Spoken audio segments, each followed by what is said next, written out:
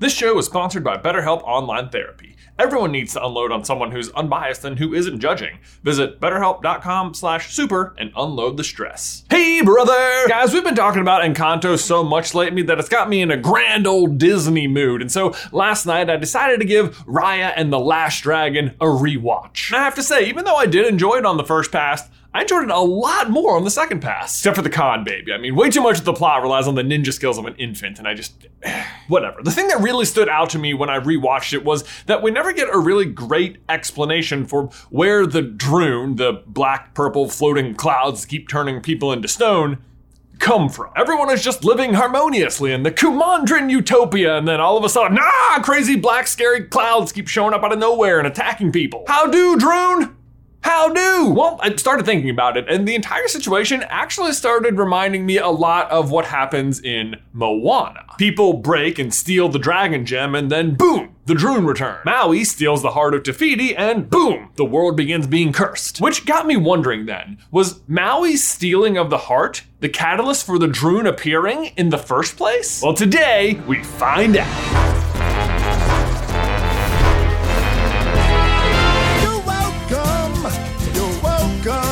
Guys, before we dive on in, we need to give a huge thank you to today's sponsor, MeUndies. Guys, relationships aren't perfect, but there's no better way to celebrate your beautifully imperfect relationship than with MeUndies' brand new Valentine's Day collection. I know my wife and I have set a goal this year to spend more times with our friends and family, and with these awesome brand new MeUndies prints, I have a feeling there's some pajama parties in our future. Also, I mean, what could be better than matching on Valentine's Day? Am I right? So express your relationship when you match with your better half in fun, limited edition prints. And if you're single, mingle in matching pairs with your friends or family. Get this, there are even dog hoodies and buddy brands to match your four-legged friends. Check out all of MeUndies' cute and soft undies, socks, bralettes, loungewear, and more available in sizes extra small to 4XL. And MeUndies has a great offer for our viewers. For a limited time, you can get 25% off your first order of matching prints for Valentine's Day. And as a first-time purchaser, you also get another 15% off and free delivery right to your door. To get 25% off matching pairs, 15% off your first order, free delivery, and a 100% satisfaction guarantee, head over to MeUndies.com/theories. One more time, that is MeUndies.com/theories. Link is in the description down below. Okay, so did Maui inadvertently create the Druun way over in Kumandra when he stole the heart of Te Fiti? Well, first let's revisit the appearance of the Druun to begin with. The only explanation for why they're there at all comes from Sisu right here. A plague, born from human discord. How much Druun do you think Twitter's made? And it makes sense when she says it because, yeah, earlier in the movie, you saw all 5 of the different tribes right there in the chamber of the dragon gem, and they start fighting over it, and they break it, and they steal it, and boom, the Druun come back. But here's the thing. That's actually their second appearance. The first time they arrive is during a time of absolute peace. Like, Raya actually describes it as a paradise. It was paradise. So, if there was no human discord back then, why did they show up? Well, according to Sisu, they've always been here, waiting for a moment of weakness to attack. And if you ask me, that moment of weakness was the stealing of the heart of Te Fiti by Maui, which of course also creates its own world-perishing curse that Moana has to go solve. In fact, let's go ahead and compare notes on the two situations. First, let's look at Moana and the effect of the heart being stolen on the people of the island. Fish are dying in the ocean, coconuts are rotting from the inside out, and creepy veins of just blight and ash are creeping towards the island. Then, over in Raya, the effects of the Druun are pretty similar, although admittedly a little bit different, as the Druun are more focused on attacking living human beings and turning them into stone. And I'm sure right here you're all pointing out the exact same problem with this theory, that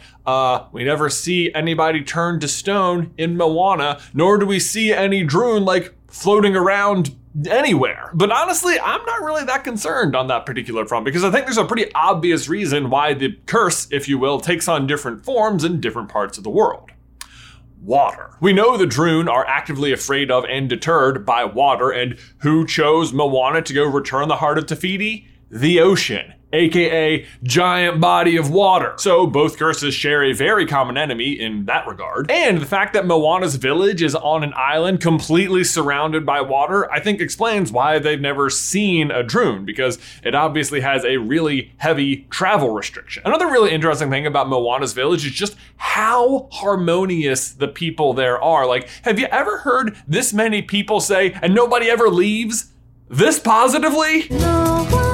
That's right, we stay. Like, Grandma Tala tells all the little kids the story of other islands being attacked, and yet for some reason, their island hasn't been attacked yet. Inescapable death! That is, until the start of the movie, when in fact there finally is conflict between Moana and her father. Even so, though, it can't travel via like black, purple, creepy cloud mode. It has to take the very, very scenic route of going under the ocean, which is deep. But that's why I think it appears as these creepy veins rather than as the floating clouds. Even the timing of all of this works out pretty well. We know in Moana that Maui first stole the heart of Te Fiti a millennia ago, or 1,000 years. And in Raya, we learn that the Druun first appeared 500 years ago. So that has to be our shared start point, which actually means that Raya and the people of Kumandra end up resolving the issue a full 500 years before Moana finally solves it for her people. But even that adds up, because the dragons seem to be the people of Kumandra's equivalent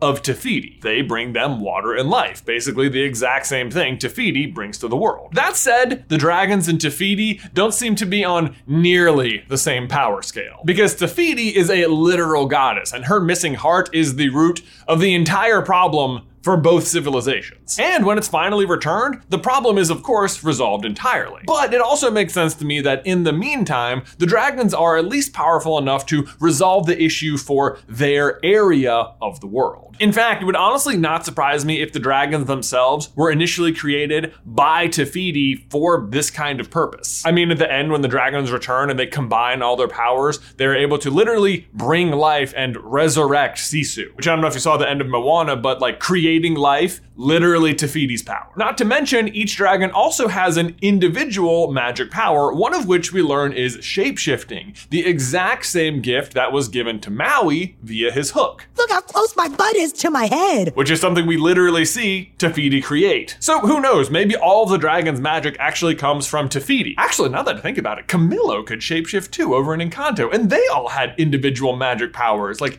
is it possible the candle is powered by? Plus, they always call it the golden candle, and then in Tangled, they have the golden flower, and anyway, the comparisons continue to line up the more you look at it. For example, let's go back to Sisu one more time and listen to how she describes the mission of the Druun. They're like a relentless fire that consumes everything in its wake until there's nothing left except ash and stone. I mean, it's almost exactly what Grandma Tala says. But honestly, I never really thought the Druun looked very much like fire at all. But you know who does look like a giant fire monster that consumes everything in its path until nothing's left but stone and ash?